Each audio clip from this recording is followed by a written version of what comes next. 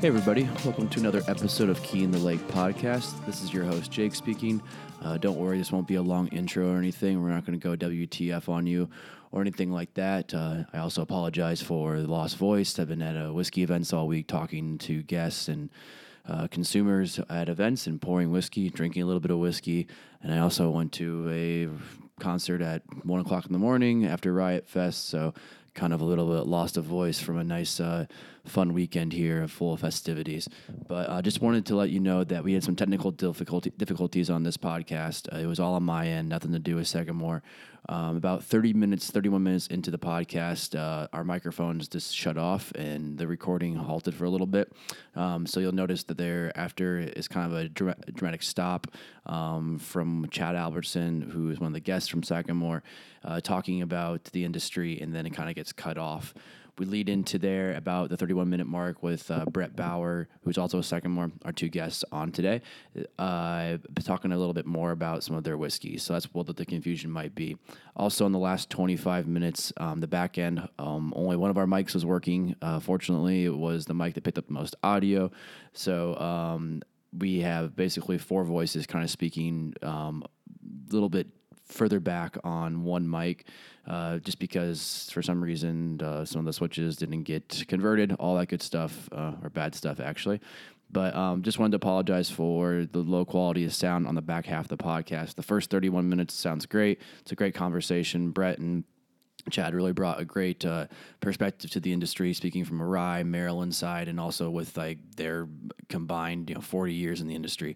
It's a great conversation. I just apologize for that back end where it's a little bit rougher audio, but definitely you can still hear everything. Nothing's really lost in the conversation when it comes to quality and passion and a little bit of knowledge about the industry. Just a few of the voices are a little bit faded. Chad was sitting close enough to the microphone that it worked. It's actually Brett's microphone that was working the best, so his sound is perfect. Chad's is all right. Wilson's is pretty much cut up of there, and I just didn't really talk because I was trying to figure out the audio problems, difficulties going on in this podcast. I'm not an audio engineer. I'm a whiskey ambassador, so I try my best. But I do apologize for the low quality of sound. But like I said before, it doesn't take away from the great conversation that Chad and Brett brought to us today. So I hope you enjoy the about 55 minutes worth of great conversation in this podcast, and enjoy the rest of your week too. We'll talk to you soon.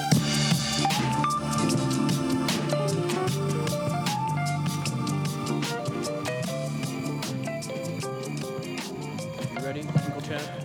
I'm ready. Uncle Chad is in the house. Hey everybody, welcome to another week of Uncle Key in the Lake Brett's podcast. pouring. Wilson's talking over Hey, me. young world. Officially, we're started Hey, now. young world. Want to say it one more time? Hey, young world. Great. We are back here live at Beguile International Recording Studios, also known as a brewery in Ravenswood neighborhood of Chicago. Today's a pretty special day over here at Beguile, Wilson. Yes, it is. It's a very special day here today. They are releasing their annual barley wine. It's Barley Wine 663. Obviously, it's a barrel-aged barley wine. I feel really bad, but I don't remember which whiskey barrels they aged this batch in. But I'll figure it out in a couple hours when I go down there and try it. He'll tweet it out. Also, they're actually having 4 variations. Variants. Sorry, of said barley wine. There's a good one, a very good one, a delicious one, and an old-fashioned variant, which I'm going to hit up after we conclude record our... and people listen to this days later. after we hang out with our new friends. But bottles here. will be available to purchase. Bottles are available as to purchase. limited supplies. Bomber so bottles are going for 15 bones. if you're listening to us right now, call Beguile up and see if they have any more bottles Ask for up. Katie. Katie. She loves to answer the phone. Ooh, good to know. Yeah. Awesome. Yeah. Cool. Well, yeah, we are back here, and Sagamore is back on the show this week. They were, about a month ago or so? Yeah, it's about a month out, I think. Brett was on. That's Brett's lovely voice right there. Hello. Brett is back, and also so is Chad. Chad is Uncle Chad, we hear. Yeah, Uncle Chad. Happy Friday, guys. Yeah, that's what we're here. That's what we're here for. Yeah. We're here for Friday the 13th because as we're recording right now, it is Friday, September 13th. But Brett was on the show. We talked a lot about the history of kind of where he came from, Sagamore, what they're doing, and after we get close with the mics, you're kind of like, oh, Friday the 13th. Let's get them back on and see what's going on with that. So, gentlemen, welcome to the show. Thanks. Great Thanks to be for here. having us. Yeah, Excited definitely. to be back. So what is this whole Friday the 13th? What's going on with that? Yeah, so Friday the 13th really started 3 years ago. So we use it as a platform to celebrate when we launch. So we launched 3 years ago in May on Friday the 13th. Oh, So it's pretty clever. Yeah. Because most places can only do once a year. They celebrate that. Yeah. We can do multiple times a year. For sure. So, yeah, it was a lot of fun. So we launched 3 years ago in Maryland. It's a lot of excitement, a lot of hard work.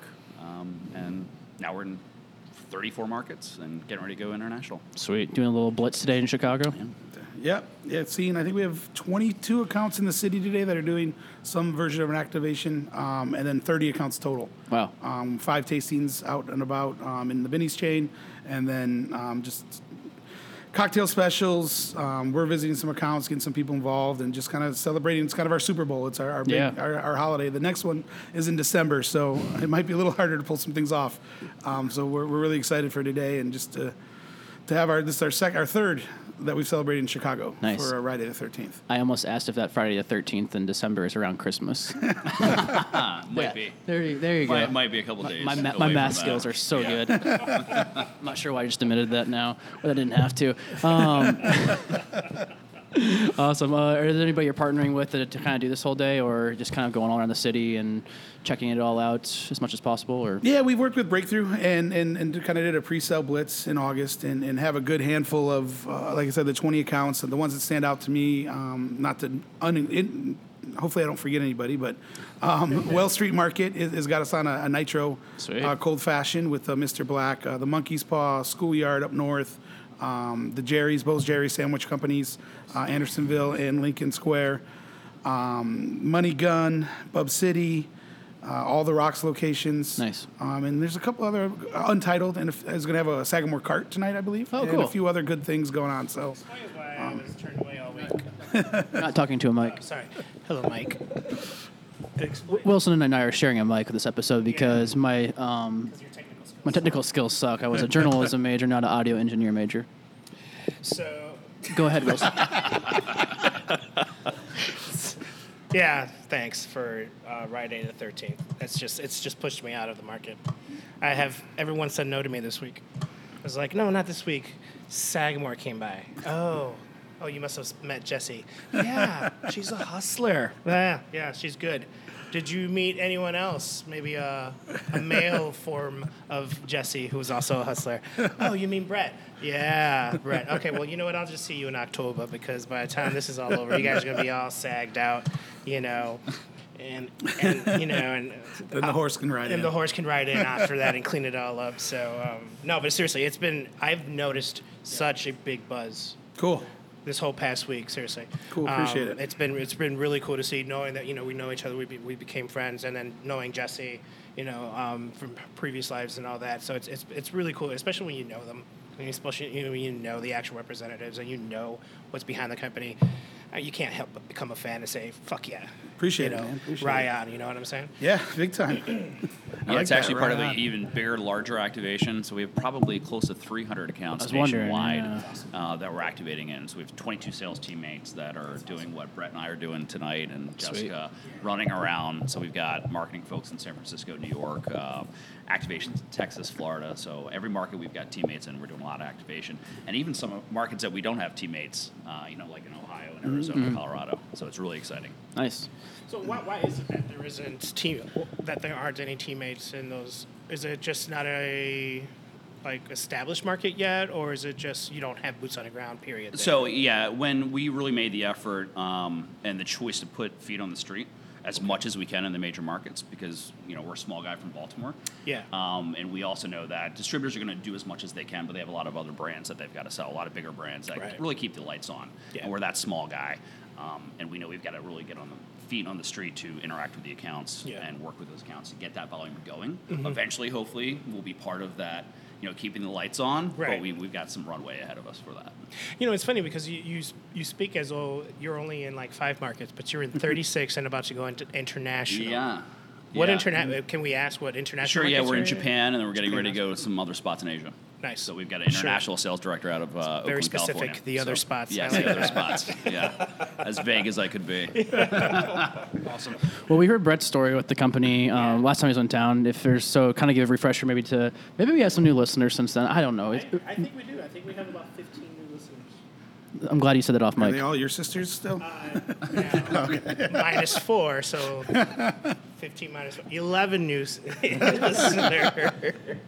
But Chad, we'd love to hear kind of your relationship with Sagamore and how it all started and kind of what your background was even before then. So my background, I was working for a local distributor in Maryland. So I was there for about 13 years, had a strong on-premise background, and then I was managing... Best running back playing quarterback. So, yeah. So on-premise sales rep, and then I was on-premise division manager, managing that. Then I went into a business manager role. I was managing the portfolio for Brown-Forman for Maryland, D.C. Nice. So, nice whiskey portfolio. Yeah. Yeah, small supplier. So they were great to work with. And then I heard about this, Sagamore starting, and I'm born and raised in Maryland, so to work for a local whiskey company was a dream come true. And started stalking Sagamore on LinkedIn, waiting for a sales job. And then one came about and jumped at it and got hired. And that was about 3.5 years ago. I was employee number 6. So I started right before we launched, and that was a whirlwind. So, yeah. What was there certain points of like working for a company back home that you wanted to do, or is just kind of the draw of being there with another local guy, kind of like an athlete going back home to his hometown? Yeah, Maryland loves Maryland. Yeah. So we're very similar like Texas. We've got a lot crab of cakes state and football, pride. right? Exactly. Crab cakes and football is what it's about.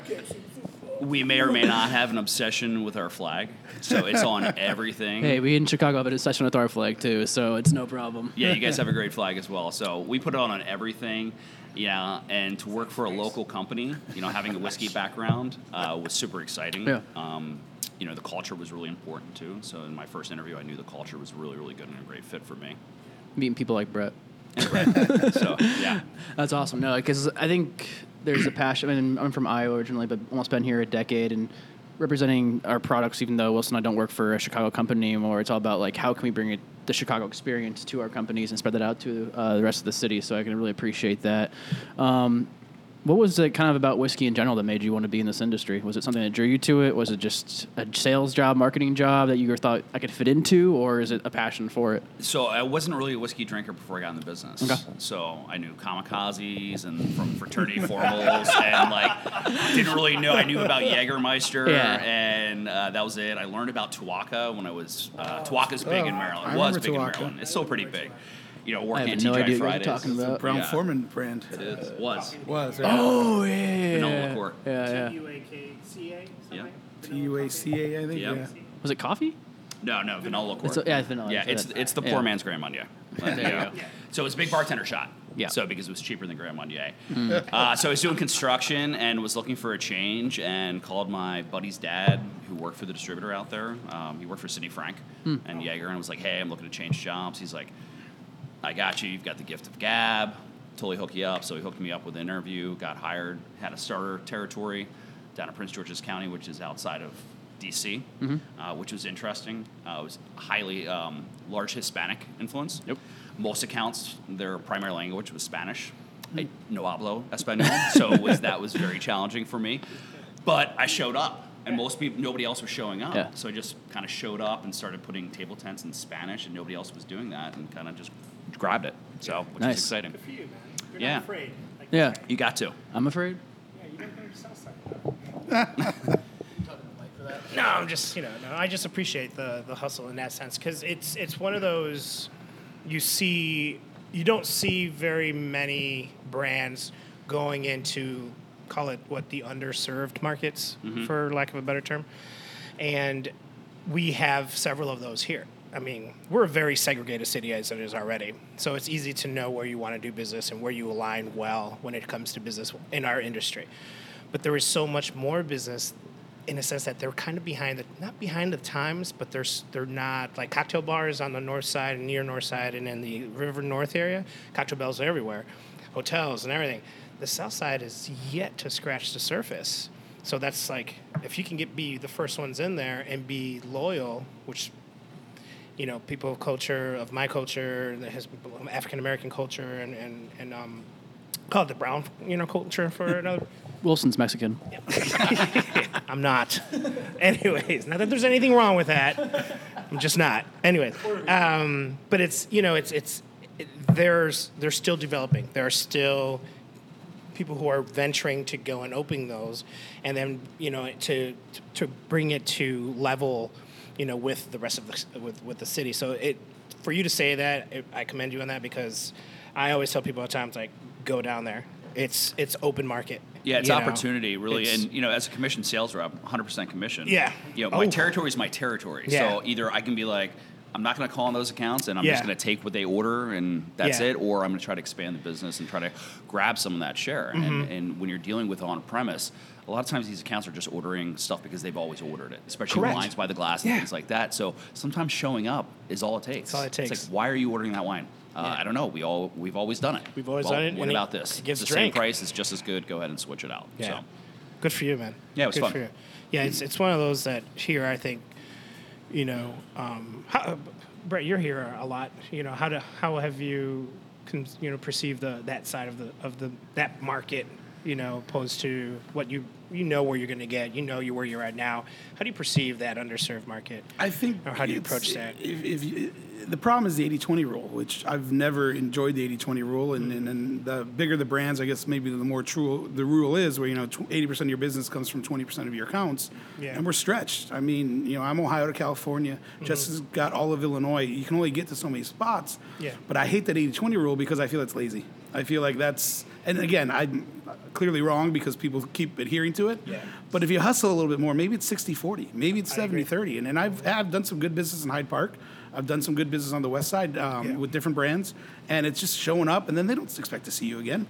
And it's like, no, I'll be back. Like, yeah, right, that's what the last guy said. Yeah. Then you come back, and like, oh, wait, hey, order 2 bottles this time, and I'll come back. And like, And then they order the 2 bottles, and you show back up. They're like, all right. The next thing you know, it's like, how did you, like Chad said, why is this on your cocktail menu? Why do you, I don't know, someone at Breakthrough put it together for me, and it's just what we've ordered for the last 2 years. It's like, well, hey, can we mix it up? Can we do that? So when you are willing and hustle enough, I think, and put the effort and time into it to actually explore it and be committed to it, there's success and there's opportunity there. The problem is, I think a lot of people, it's you're on work with. So you go where he takes you, and it's like, all right, well, that wasn't exactly brand right, and then you never follow up again. Some good meetings, some good buyers, some people that are interested, but you go back to that 80-20 rule, you never get that. They don't work into that 20, so you don't make it back. So, in my experience, if you can make time for it and do it the right way, there's same with the suburbs. I mean, I know you guys joked when Matt was here last that no one knows where Oswego is. Yeah, I thought I had taught you guys that last time. I know where Oswego is.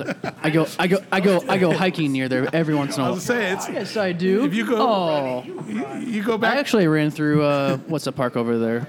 There's a few of them. I know. No, get out of here. But I think the same can be true though for the Rockfords, the downstates, even if you take the type of person or the demographic as far as race and income and all that, but look at just geography. Yeah.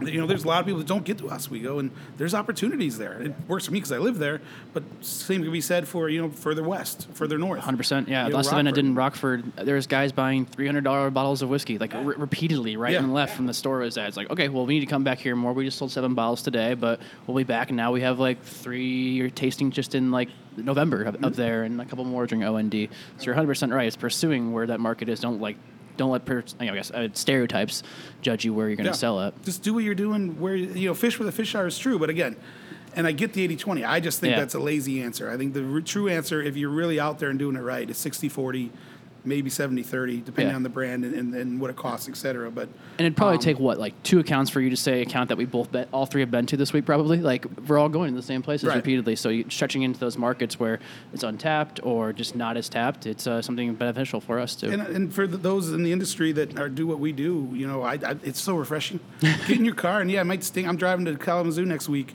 and I can't wait because I'll be the only supplier they see. Yeah. Me and the guy, and it'll be the only supplier that walks into the building that day. We can all go see Gene doesn't do spot appointments. We do. Yeah. We could all walk into whatever account down the road here, and we're the 5th, 6th, 7th unannounced person that walk in today. Not to mention his 5 appointments to get his order in. Yep. And everyone else he's seen. They see 6, 7, 8.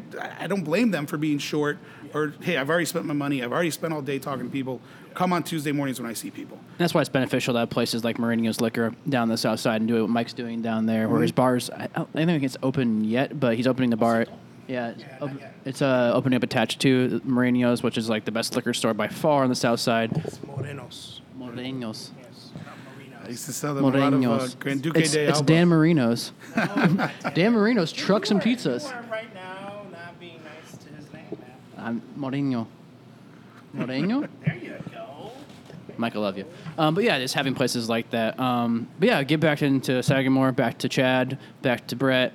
Not focusing on us, Wilson. Is that okay? Is that okay? All good. What do we I think taste? it's time to drink something, I was gonna say, what are we drinking today? Introduce us. Yeah, please go I ahead. think we've got the first one is Muscatel. No, So, this way. oh, sorry, the double Sorry. oak. I brought last time we were here, we tasted through our 3 core. Yeah. Which is the signature, the cask, the double oak, and then we threw port. And we've sold a couple bottles for you I've recently, heard, yeah, so thank you. yeah, just let you know we'll be invoicing you later. That's today. fine. Yeah. And then I'll charge you back for those drinks at Bernie's, and we'll call it. even. There we go. Fantastic. It all comes back around. But No, very- one real quick thing is like I was actually at a tasting last weekend, and someone's like buying single malts, so I sold him a single malt of ours. He's like, I really want to get more into ryes. Where should I start? And it's like went both the Union Horse and to Sagamore. I'm like, all right, these are my buddies' companies. These are also not my buddies' companies, but really good tasting ryes, high quality whiskey. They're local companies to where they are, but crafts, distilling, but making really great drinks. And just walking him through there, and I think he took a bottle of Sagamore. I don't remember which one. I think the port. I think the port finish. Oh, cool, thanks. But he's like, I'm gonna have to keep this one in mind for. He was a little scared of the 112 proof of the rye. He shouldn't be. Yeah. No, but it's just. It's kind of like what we all say. I mean, every once in a while, we all help each other out. Yeah. As one goes, we all go. But it's kind of showing the whole detail of that. And you put it perfectly too. Is when we tell retailers and trainings is rye is cool. Yeah. It's hip. It's really progressing. It's growing nationally. It's double-digit growth. It's outpacing bourbon right now in terms of growth percentage. Yep. We don't have the volume yet, but we're getting there. Exactly. We are definitely a great introductory rye, and that really goes back to what Maryland used to do. Yeah, so Maryland used to please do go a into it. Maryland-style rye. Yeah, it was Yeah. a sweeter style rye, and we have a little bit more corn in our double mash bill, so it's a little bit sweeter. It's a lot more approachable than a lot of your other Pennsylvania style ryes that have 95% rye content that are big, bold, and spicy. We're more approachable. It's a little bit softer, so it's a great introductory rye. Also holds up really well in cocktails. Yeah. With our signature, it's only 83 proof, which is kind of light. You think 83 proof is going to fall apart, especially if it's got any fruit-forward notes to it in the cocktail, but it doesn't because it's got some spicy notes to it of that rye. And that's really our main mission, is to really inspire global passion for Maryland rye whiskey. Again, because there's this great history and heritage of rye being made in Maryland. We like to say we have an acronym called BOB. Yeah. Have you met Bob? Have you met Bob? Right. Bob is bourbon's older brother, because rye whiskey was being made before bourbon. Yeah. So it's a fun play on words, but it also ties that bourbon into it. So it's great intro rye. So it's fun. Where do you see the rye market kind of going, trending up still? I mean, obviously it's been a thing in the last 10 years where it's really come back, and it took a little bit later approach, I think, than bourbon did. I think bourbon was a few years ahead of it, but but now with like so many companies producing great rye, softer rye, like you said, more approachable, not so spicy, but a little more on the sweeter end, and just a softer tone, lighter and brighter to it. Where do you think it goes from here? There's a reason why bourbon's so popular. Yeah. It's because people drink sweet. Yeah. It's kind of like people they talk dry, with wine, but they drink sweet. Yeah. They talk Cabernets, but really they're drinking Merlots and Pinot Noirs. So I think there's a lot of runway with rye. I think we're really just getting started with it nationally. With the trends, you're seeing more and more of your large suppliers are really coming out with rye. Yeah. They're coming out with different expressions of rye. I So mean, MGP is releasing a whole line of ryes. right, of their own, right. The first rye I actually ever had was Woodford rye.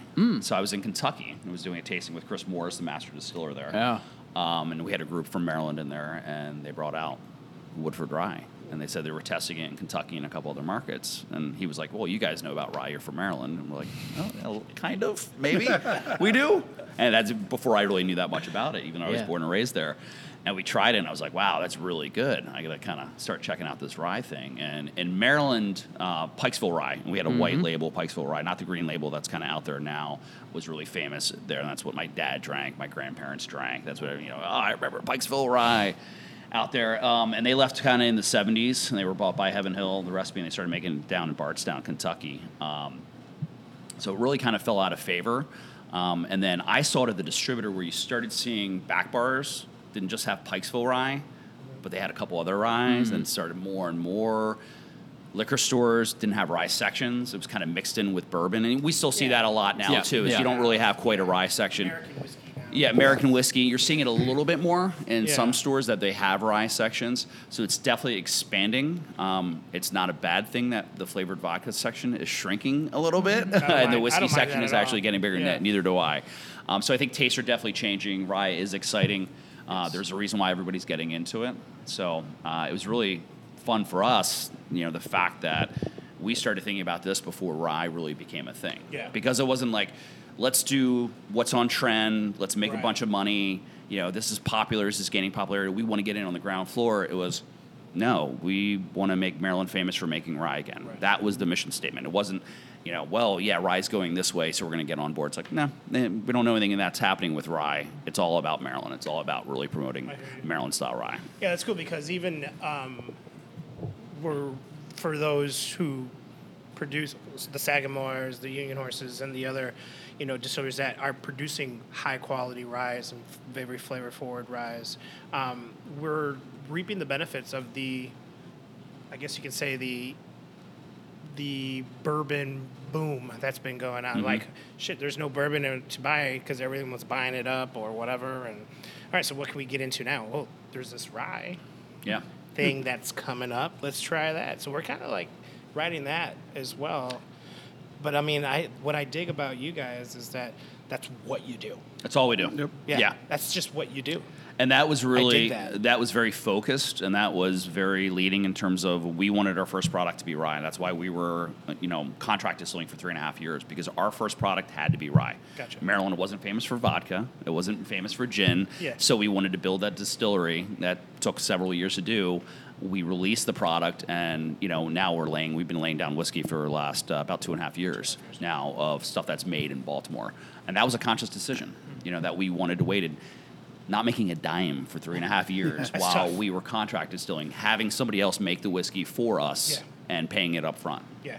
So, that's tough. Yeah, but it had to be rye. But now you're producing all in all yourself, right? Everything in the bottle right now is 4 years old. Just It's over sourcing 4 years. facilities, right? Is that what you're doing?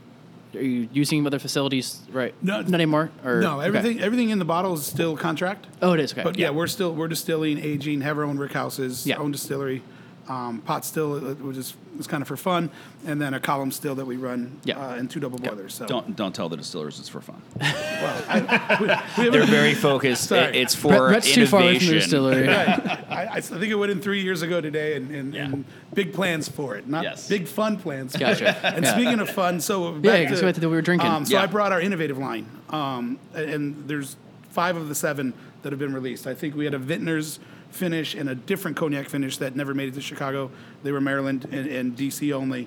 But all these ones have come to Chicago, and I'll let Chad speak to them. But first one was the Double Oak, which I think was this one, which you tried last time, but was one of the first part of Yeah, that. so, when we launched, we had Signature, we had Cask, and then we kind of played around with this Double Oak. So our cooperage came to us and said, hey, we got this cool technology. It's called a wave stave barrel. Do you guys want to test it out and play around with it? We said, sure, that sounds exciting. So wave stave technology is you've got the inside of a stave, inside the wooden barrel, and it's got grooves cut on the inside of that. So it's waves. Yeah. So, and parts more surface area for that whiskey to soak into that barrel, so you're going to get a little bit more vanilla notes for that. So kind of getting the pours a little bit faster. Is that what you're thinking? Yeah. So we actually aged the Double Oak at the very top of our big rick house in Baltimore. So really taking advantage of that heat over that summer. So we do it for 4 years in regular barrels. 2 separate mash bills. We then dumped them and filled them into those wave stave barrels for about 6 to 7 months. And again, at the very top of that rickhouse where it's super hot, really allowing that whiskey to soak into the pores of that barrel. And we released it, and everybody loved it. And it was originally going to be like a limited time, one and done, but it did so well, we're like, well, we can bring it back. So we can just get buy more barrels, and we did that. So now it's part of our permanent lineup, along with the signature cask and the double oak, or the 3 that we'll always have. Yeah. A little citrusy taste to it a little bit. Yeah. The oak comes through really nice. It does. Originally was going to be an LTO. It is now just recently a part of our core. But I thought it fit in nice because that's kind of the road we traveled down. And the next one, which I poured for you guys as well, is our Muscatel, which I'll let Chad speak to.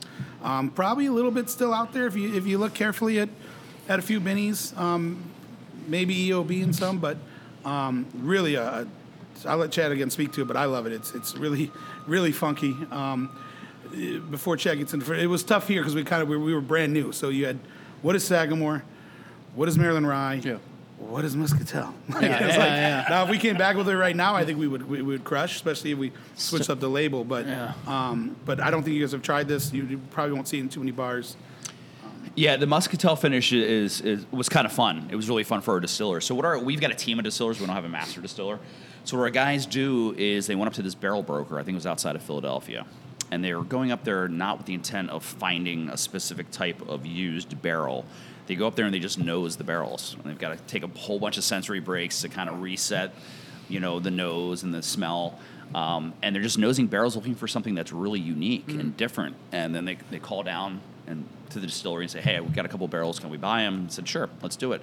So the guys brought back these, and they were used Muscatel barrels.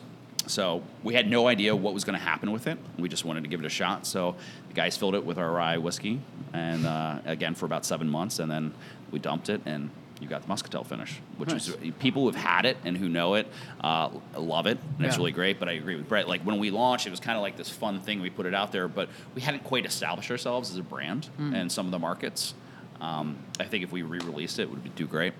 Really, it's like a Manhattan in a glass. Yeah, that's what I was real thinking. granular. It's really great. Some people, it's a love or hate sort of deal, but really a fun release, and hopefully we'll see it again maybe down the line when we're a little bit more established, and you can lead the narrative on what Muscatel finish is versus trying to, what do you get, 2 minutes, 3 minutes, sometimes 30 seconds to try to explain everything we were doing, and then Muscatel. It was tough, but really good juice. So if you do see it out there, the bottles that you see out there are it. There's no more in the system, so grab one. It's a good value buy right now at Benny's. When we released it too, you see the label, which is very similar to the double oak in our signature and cask products. We kind of looked at that, and being a new and young company, the great thing about our company and the leadership is we know we're going to change. We know we're going to have to pivot. We're going to have to learn about some new and different things. So we came out with that label, and we said, all right, I think we can do a little bit better. Let's try to work on that innovation. So now you have the port finish, and it's a little bit of a different label, and that's going to be kind of what we're doing moving forward, where it's very pronounced of what type of finish it is. It's got a really great drawing that our graphic design team does, and then it will be part of our Distiller Select series, to where our guys are still going up there, finding different barrels, and then bringing them back to Baltimore and doing some finishes. It's amazing how creative you guys. I love how creative you guys were up front as a company, doing all of that. Did you feel like it could set you back though a little bit because you're already a new company? You're coming into markets that are relatively new to rye. I mean, this is 3-4 years ago, right? Mm-hmm. And was that a harder selling point for you, or was that something you wanted to establish yourself as? So the great thing about the company is when we got into this, nobody had the playbook of how to launch a brand. For sure. So nobody's got that experience working with a big supplier going, I've done this before. This is how you launch a brand, this and that. You don't know what you don't know. Yeah. So you don't know what you can't accomplish. So you just go at it and you go, you know what? I know about branding. I know what sells. The bottle itself is so innovative, something completely different. The fact that Sagamore Spirit is not super pronounced on our regular bottle, when you look at it, there's no doubt what it is. It's a rye whiskey, and that was intentional. Yeah. Because when you look on the shelf, you see brand name, brand name, brand name. If you don't know what a brand name, what they make, you have no idea what it is. Granted, you're in a section, but you've got to kind of look at that label. You look at our bottle, you're looking for rye. Rye's going to hit you in the face. Yeah. You know, you're going to see that. So that was very intentional, and that was really exciting coming into it. I've always been an out-of-box thinker. Okay. You know, I like challenging the status quo and doing things differently and trying to come up with different stuff. And I think that can kind of get a little bit stale in this industry. This is where the mic's turned off. audio difficulties. And welcome back.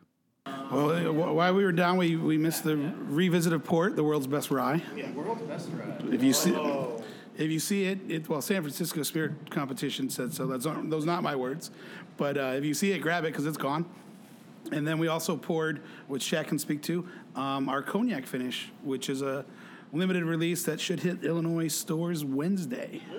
Yeah, so cognac finish is really fun. Again, another project that our distillers went out, found these really great barrels. They were used barrels from a very large producer of cognac in France that probably not allowed to say who it is, but you guys can probably guess who it is. Again, nobody knows. P. Diddy. Yeah. It's P. Diddy's cognac. It's not. So we had this great 30-year-old cognac casks. We filled our rye whiskey in those casks, those used casks, and let that sit for about 7 months. And you'll really pick up some great notes and some great sweetness from that finish. Oh, wow. And again, this is limited. It's a one and done. We have a certain number of cases nationally in the market, and it's a great follow-up. And arguably, some say, especially on the sales team, and I think some of the marketing team, is it's a great follow-up to Port that we did win World's Best Rye Whiskey at the San Francisco Global Spirits Competition. Most of us think this is actually better than the Port finish. So it's fantastic. We just got a 98 rating yesterday from Tasting Panel. Wow. It's the highest rating we've gotten. Yeah, that's pretty incredible. So where you insert a round of applause and post. Yeah. Not only does he want a visual, but he also wants audio. He's a very demanding guy. Sorry. I listen a lot. I can at least talk back this time. I listen to you two and Matt all the time. I'm talking to you guys. I'm like... I love how getting your comments, your messages, and you're like sitting here smoking. I wish I could respond back to you. Yeah. It's like... Should give you better information than we're giving. Most likely. Are you guys going to be at Indie Spirits? Yep, we'll be there. Okay, good. Yeah, 26, I believe. Sure. And you're doing something before or after? We are doing a demo at Delilah's after at 10 p.m. that night after Indie Spirits. But are you doing a podcast beforehand? Oh yeah, so Jamie. Monday. Yeah, Jamie. Monday. Jamie, who definitely was putting Yeah. together Indie Spirits for everybody out there. She's taking it over for Uncle Marty, and we're doing a podcast on Monday before at Fountainhead with Bob. Okay. So we're just Anybody who's in the industry. Yeah. Yeah. That's not the cigar rooftop night, though, right? No, that's Thursday. It's a busy week. It's like March all over I again. know, yes, yeah. All right. yeah, it's pretty crazy. If I'm in town, I'll come out for sure. Thursday is at Fountainhead as well, at the roof deck. They're doing a cigar and whiskey pairing. So Okay. I think last year was the first year for it? Yeah. Yeah, we were there. Yeah, I Yeah. thought so. Yeah. Are you doing it this year? I don't know the answer to that. You should probably just email Bob. I might have to pay him a visit. Get some cigar, or you just go up there right after. I would say we're not too far away. I don't know what time they open though. Open at 4. Well, they might let me in early. I know a few people. Yeah, that'll be a big week for all of us, obviously. Yeah, Indie Spirit's a good show. Dave does a good job, and I'm excited to see how I've already. Yeah, there you go, Chad. Jamie's done a good job, I think, adding things like that, and kind of let's make it our fall whiskey week, so to speak, which would be kind of cool. She's really excited. We're just happy. I mean, I'm lucky enough to have our distiller in from Australia that week, so it's kind of been great. It's been crazy. Oh, cool. Yeah, so just bouncing around from places to places and doing some of the events, and then having to see more events out in LA that week too. So Nice. heading out there for that. The last thing we brought, and then maybe you brought what you said you were going to bring, but I still have some Have what? whiskey, bro. the 4-year-old Portuguese honeymoon whiskey. Oh, that I forgot. He forgot that shit. Man, I should have sent a reminder. You should have This is not what's going to be bottled. This will be bottled in October, but we've Distill, a downstate brewery, does Dos Vidania rye and Dos Vidania bourbon aged beers that always win the FOBA or whatever the December barrel age contest is called. And they've used Sagamore barrels. One of our former distillers had a good relationship with them, and they've used Sagamore barrels the last 2 years. They sent us back some barrels. We threw some whiskey in it. And we're hoping to release it early this year, but the government shutdown kind of set us back a little bit.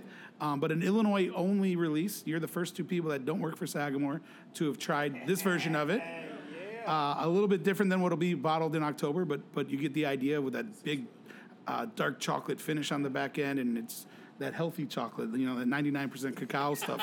It's like a drink of whiskey and a bite of one of those, right? But really excited for this to come out, and we'll let everybody know when it hits. Hopefully it'll be here in November. Maybe do some events with Distill and things like that. But it's got amazing nose. And this is so much fun for us to do. And, you know, doing barrel-aged spirits after with beer and wine isn't new, but doing it on a really small scale, kind of like a micro scale, and really get hyper-specific in terms of certain markets is relatively new, and we're really excited, you know, working with those guys to do that. We did something very similar with Sierra Nevada in Maryland. You know, we came up with Rite Aid the 13th, Friday. We're like, this is brilliant. We should copyright it because it's great. And we get a copyright and we're like, somebody else has it. Who has it? Sierra Nevada. But you know who did that was Brett and the Benny's team when they did the beer camp with those guys. Yeah. That was them that trademarked it. Yeah. Yeah, so, you know, we had this great idea, and we're like, shoot. So we reached out to Sierra Nevada and said, hey, you know, guys, you know, we want to use this. Is that cool? They're like, yeah, you know, they're independently owned, so they're like super chill. And we're like, yeah, that's fine. Cool. Hey, do you guys want to do like a collaboration? We're like, yeah, we're like this distillery from Baltimore with Sierra Nevada. Hell yeah. For sure. Yeah, for sure. So we sent one of our distillers out there who has a brewing background, and he went out there and worked with the Sierra Nevada guys. And they did this 100% Maryland rye. So they sourced rye from Maryland. Nice. And they did this rye ale. And then, you know, aged in our barrels. And then, send it back to us. And now it's laying down. And we'll see when it comes out. But, you know, super exciting stuff like that is always, again, that out of the box and really looking for different opportunities to be able to do that. And being small and nimble, we can do that type of stuff. That's what's so wonderful about, I mean, I hate using the word craft associated for what we do. I mean, call it a microbrew or a micro distillery. Micro beer when I was in college. It was microbeer when I was right? when I was younger. Yeah. But it's just it's one of those things where that's what the flexibility that's built in already into representing a brand of that that size of our collective sizes. You know, one of the things that I become curious is, don't we run the risk of becoming larger though, with popularity, or are we able to control that? I mean, like here in the state of Illinois, if you produce 100,000 gallons or less, you're considered craft. But if you go beyond that, if you go above that, then you're considered whatever. I mean, what's the goal there? Is it to keep ourselves small, independent, or is it, those are some things that... I mean, our goal is definitely to stay independent. Inspiring a global passion for Maryland rye whiskey is not but you guys are going a small international. endeavor. No. Sure, So and that's not a small endeavor. So we think very, very big and very large scale, but we think independent as well, and we hopefully will remain independent. You know, our goal is not to put out like mediocre whiskey, but sell a ton and then sell to a big company, which I think, honestly, let's be honest, a lot of the smaller distilleries are looking for that, and smaller breweries, and you see it happen. Absolutely. And hey, that's fair. That's cool if that's your business model. You know, you're gonna have more money than I have. You know, and that's fine. You know, for us, it's really that bigger mission and that bigger calling, where we don't. I guess we're that little fish in the big pond in the way we view ourselves. We're going against big whiskey. Yeah. Let's face it. We're not going against the smaller, distilleries that are, well, they're not ourselves. We have the biggest distillery on the East Coast, so we're really? pretty big. Yeah. It's a large facility. Yeah, something that Brett couldn't speak to last time because he's obviously based here is what can everybody experience at the distillery on like a day-to-day basis when they come by? Yeah, so it's a really world-class distillery. So I've been to a lot of distilleries in my life. In my career, I've seen great experiences. I've seen mediocre distilleries. Yep. We have a world-class distillery. We're open 7 days a week. Like I said, it's the number 2 thing to do in Baltimore. It's a whole hospitality center, gift shop. You can come in, you can purchase up to 3 bottles, according to Maryland State law, with a tour. You see our 40-foot mirror copper column stove, which is one of the biggest in the world. You see our production facility. You see our 250-gallon pot still, hybrid pot still that the guys are testing on. And it's great for us because we're right off 95. So Interstate 95 goes from Florida to Boston, right in Baltimore City. So you're driving from DC to Philly or back in New York, you jump right off an exit and we're right there. And that's really one of the big things we're trying to get people, don't drive by Baltimore. Stop in Baltimore. Stop in, see us, go to Federal Hill, go to one of the restaurants, check it out. Because right now a lot of people are just driving by. They're driving to Philly, they're driving to DC, and they're like, just fly right by Baltimore. And getting those people to jump off. But it will rival anything in Kentucky, anything on the road trust. And it's right off 95. So you don't have to fly somewhere and then drive an hour and a half to find a distillery. That's right there. It's right off 95. We see so many craft distillers now entering into that mode because, like you guys did, you make all your own whiskey and you have to wait. And there's a lot of patience to that. Obviously, if you make some money back on it. We're seeing popularity of Bardstown now just coming into play.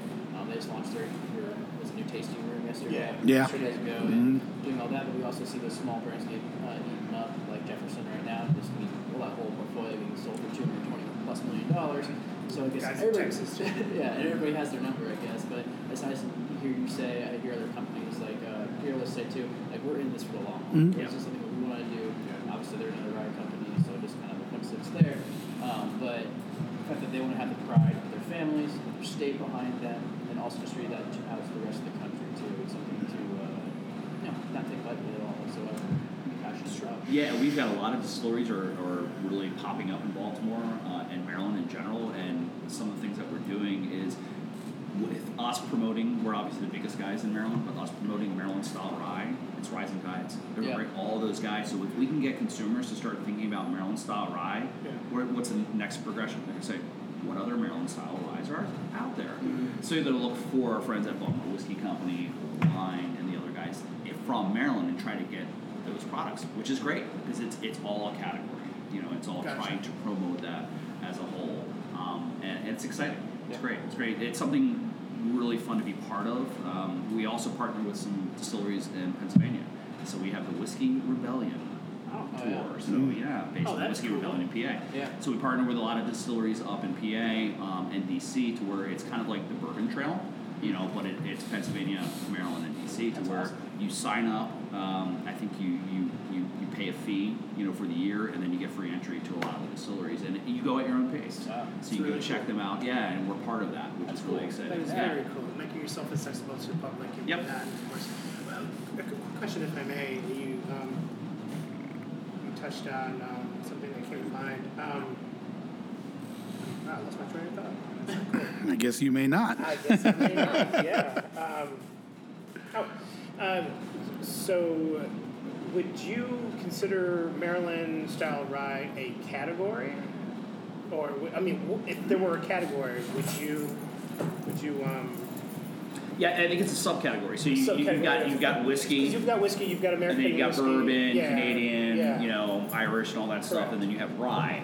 And I think we're a subcategory of rye. So we're you'd in be there. a subcategory of rye as a Maryland style. Yeah, no legal definition or anything like that. Right. Unfortunately, we did a ton of research trying to find out what really was Maryland style rye. Are there mash bills?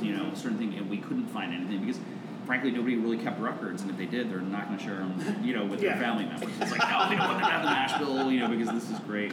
Yeah. So we couldn't really find anything. We just kept hearing about that it was sweeter. Gotcha. Some say it was because of the corn. Most of the research we did says it was because of the corn, but then you also had some research. Some distilleries were using actually brandy to sweeten the rye. Interesting. So they're adding to that. Yeah. So there's no firm definition of it. We just know it's sweeter. I asked because Chris Blattner, who we had on a couple episodes ago, the urban bourbonist, he did a live tasting of Chattanooga whiskey. Yeah, I saw that. Did you see it? And it was really cool. So he was talking to one of the actual founders. Shout out to Chris and shout out. I was waiting for it. But what I really found is that Chattanooga whiskey trademarked Tennessee High Rye or something like, Tennessee High Malt. They trademarked. Yeah. And they can take it a step further. They can actually take the time, maybe the investment and so on and so forth, to actually make it a category. But they're like, we don't really need to do that. Yeah. That's just a little bit more than what's necessary, which is what prompted me to ask you guys, because, there is a significant, you guys have something aside. Different. It is sweeter.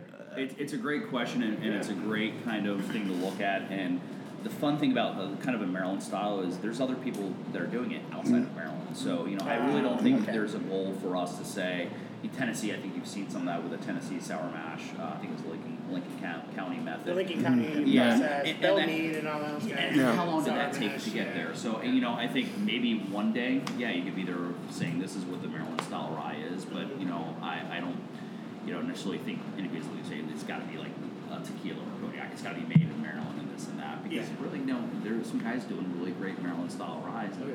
Not a lot of people know what Maryland style rye is yet. You know, we've had some great articles in the New York Times and Garden and Gun. You guys heard of that? Yeah, Garden and Gun. Yeah, so great magazine kind of talking about Maryland style rye. It's kind of really weird. Yeah, kind of weird. I'm like, to Garden say and it. Gun? I mean, What? Yeah, Popular. It's a great Lindsay magazine. saw it. She goes, "What's Garden and Gun?" And I'm like, it's I don't know. Yeah. It's interesting. They came to a former distillery used to work at. Did they really? Really?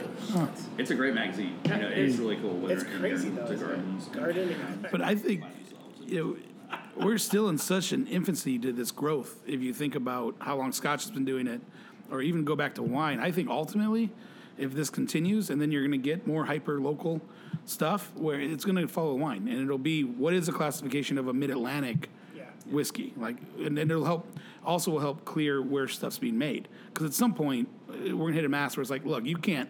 I got to know where your whiskey's coming from, and you need to sell. You need to fall into this category. So you might be from, some distillery in Louisiana, but you're buying from MGP. You fall under the Indiana whiskey category. Gotcha. We're probably still 10, 15 years away from that. But if this trend continues, for the consumer's own sake, and to put some rules in place, so to speak, Sort of I like think what you're gonna, happened with I think you're gonna end up following wine or Scotch. Hey, here's what a Highland is. Here's what Isla. Here's what not Midland, the Speyside, is, and we'll start to get some kind of definitions of what's what.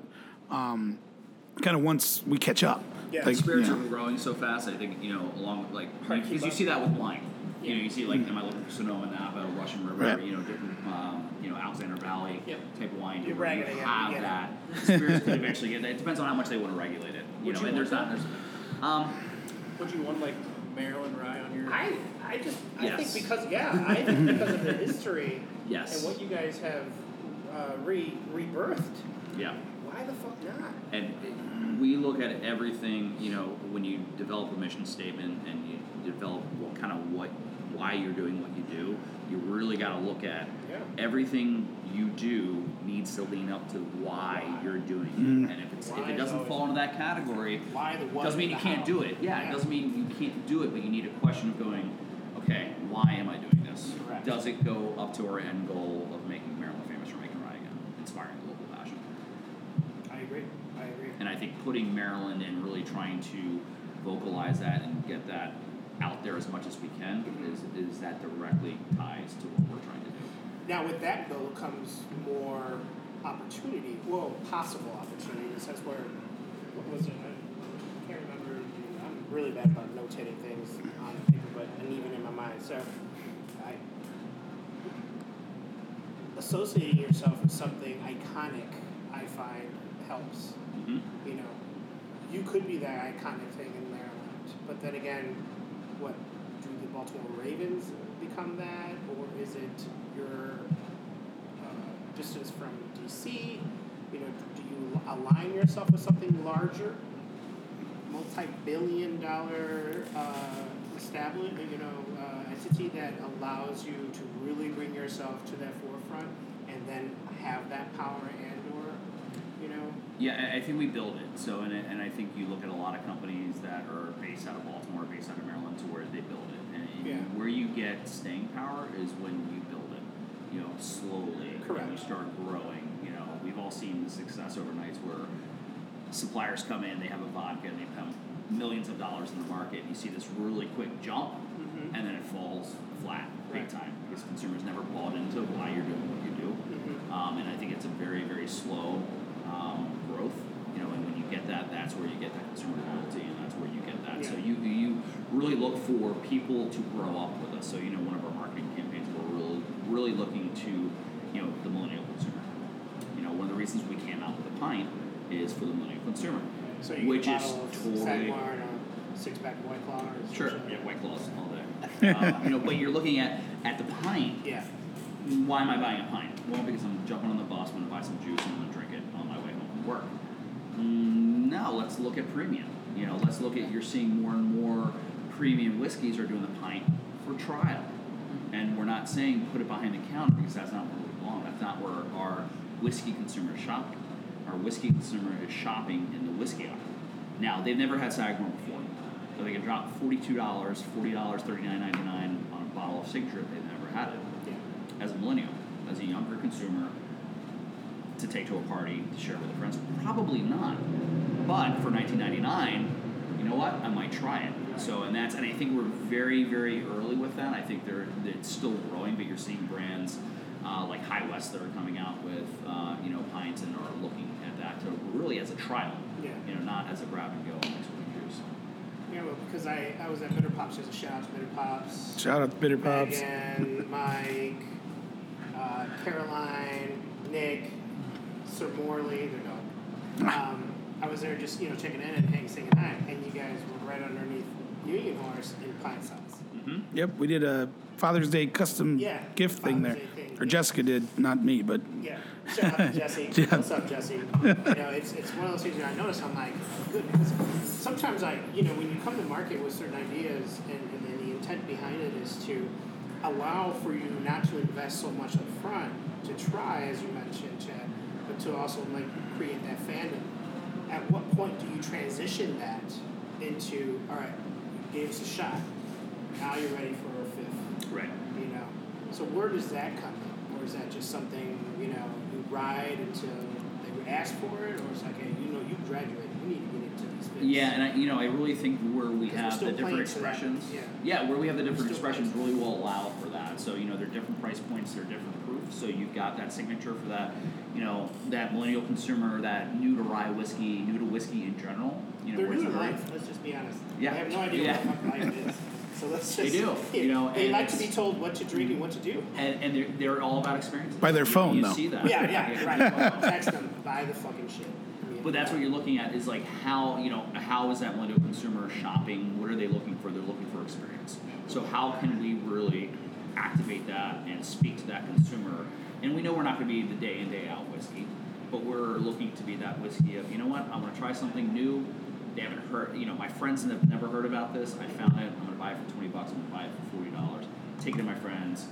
They haven't seen it before. And it's something new and exciting. Eventually, hopefully, we get to that point where we have pretty widespread knowledge of our brand and people know it. Yeah. And then you've got the other expressions. So, you can go the Cask the Double Oak, but then you have those, limited time offerings, those LTOs, those one and dones that are coming out, the distiller selects that are super interesting. So it keeps people in the category and hopefully within our brand. Yeah, and I appreciate you saying that because that was the idea behind Bitter Pops. They're craft beer. Mm-hmm. They're beer.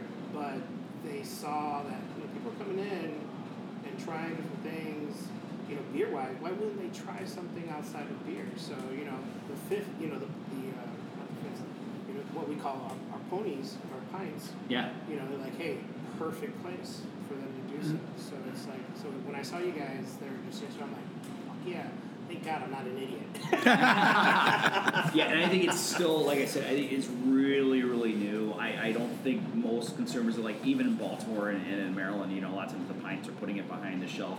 Retailers, it's a really kind of tough pill to swallow because you're like, well, no, small sizes go behind the counter because of theft and everything else. And, and it's a learning curve, and I don't think they're there yet. Some retailers are going, no, yep, that's why we have these premium sizes, is because it's for trial and it's fun, it's exciting. I think it's cool. How was it, like $20? Like, I can take it to a party, and I don't care that. I'm not going to leave with it, and I don't care that all my friends are going to drink it that I know don't like whiskey, but they just want to. They're going to try it anyway. Try it, yeah. And it's fun. No, I love it. I love it. Thank you. Yeah, that's kick-ass. I dig it. Sweet. It is. Well, we got to get out of here in a couple of minutes because we guys have to go upstairs for their big release party. But guys, sorry for technical difficulties. No worries. But thank you for joining us. Is there anything else other than Friday the 13th that you want to promote while here? Nah, just come find us at the Indie Spirit Show, and then keep your eye out for cognac hitting shelves. And then this still release. You can imagine drinking this on the west side with the smell of the chocolate factory right there, and enjoying that. Then we go over to 2, and they have Starward and Sagward. Admired your bottles there yesterday. So, but just keep an eye out for the port to switch into cognac, followed by what will be called the Russian Imperial Stout finish, and then we're out there, we're tasting, hustling, and. Try a cold fashion when you see it. Very much so, yeah. Mr. Black is a portfolio mate of Star Wars that they're working with. That's delicious, the best coffee tour out there. By far. By far. It's so good. You see it out there, definitely try that. It's a nice little shot to pick you up at the end of the night too if you want to go a few extra hours. Kind of gives you a little caffeine rush. guys, thank you so much for joining us. Wilson will be kind of out there with me and with Brett all over Chicago doing Indie Spirits, a bunch of other events we posted on our Instagram too. We are Keen the Lake at keenthelake.com, and check out Sagamore Evening Horse and Star Wars Whiskey, if you will. Guys, thanks for watching. Cheers. Thank you. Cheers, Uncle Chad. Uncle Chad.